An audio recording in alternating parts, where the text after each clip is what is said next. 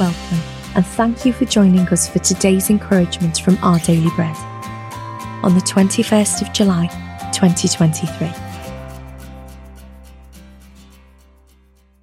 The Bible reading today is 1 Kings, chapter 19, verses 9 to 14. There he went into a cave and spent the night. And the word of the Lord came to him, "What are you doing here, Elijah?" He replied, "I have been very zealous for the Lord God Almighty. The Israelites have rejected your covenant, torn down your altars, and put your prophets to death with the sword. I am the only one left, and now they are trying to kill me too."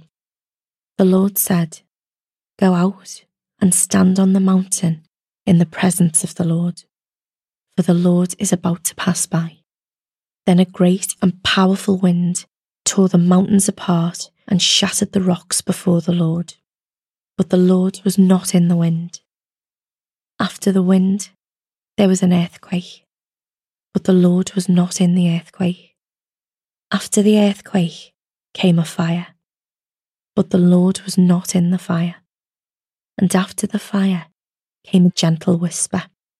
When Elijah heard it, he pulled his cloak over his face and went out and stood at the mouth of the cave.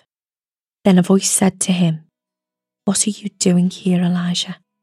He replied, "I have been very zealous for the Lord God Almighty.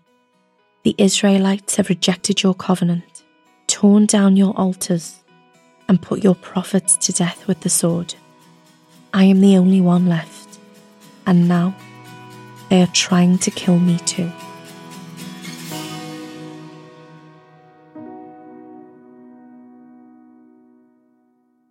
Today's article, titled "Room for Silence," was written by Cindy Hess Casper.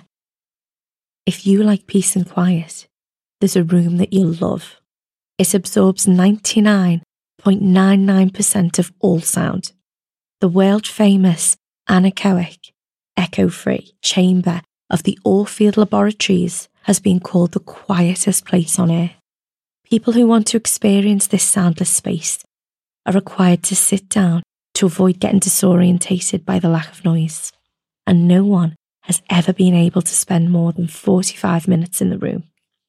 Few of us need that much silence, yet we do sometimes long for a little quiet in a loud and busy world. Even the news we watch and the social media that we ingest bring a kind of clamorous noise that competes for our attention.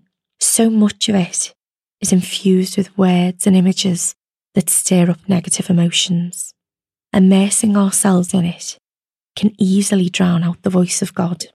When the prophet Elijah went to meet God on the mountain of Horeb, he didn't find him in the loud, destructive wind, or in the earthquake, or in the fire. It wasn't until Elijah heard a gentle whisper that he covered his face and ventured out of the cave to meet with the Lord God Almighty.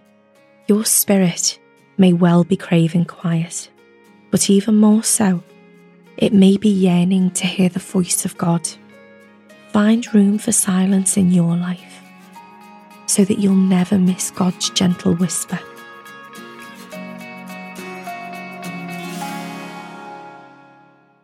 Let's pray. Loving Father, quiet my heart and mind so I'm ready to meet with you today. Amen. Thanks for listening today. My name's Rebecca, and today's encouragement was provided by Our Daily Bread Ministries.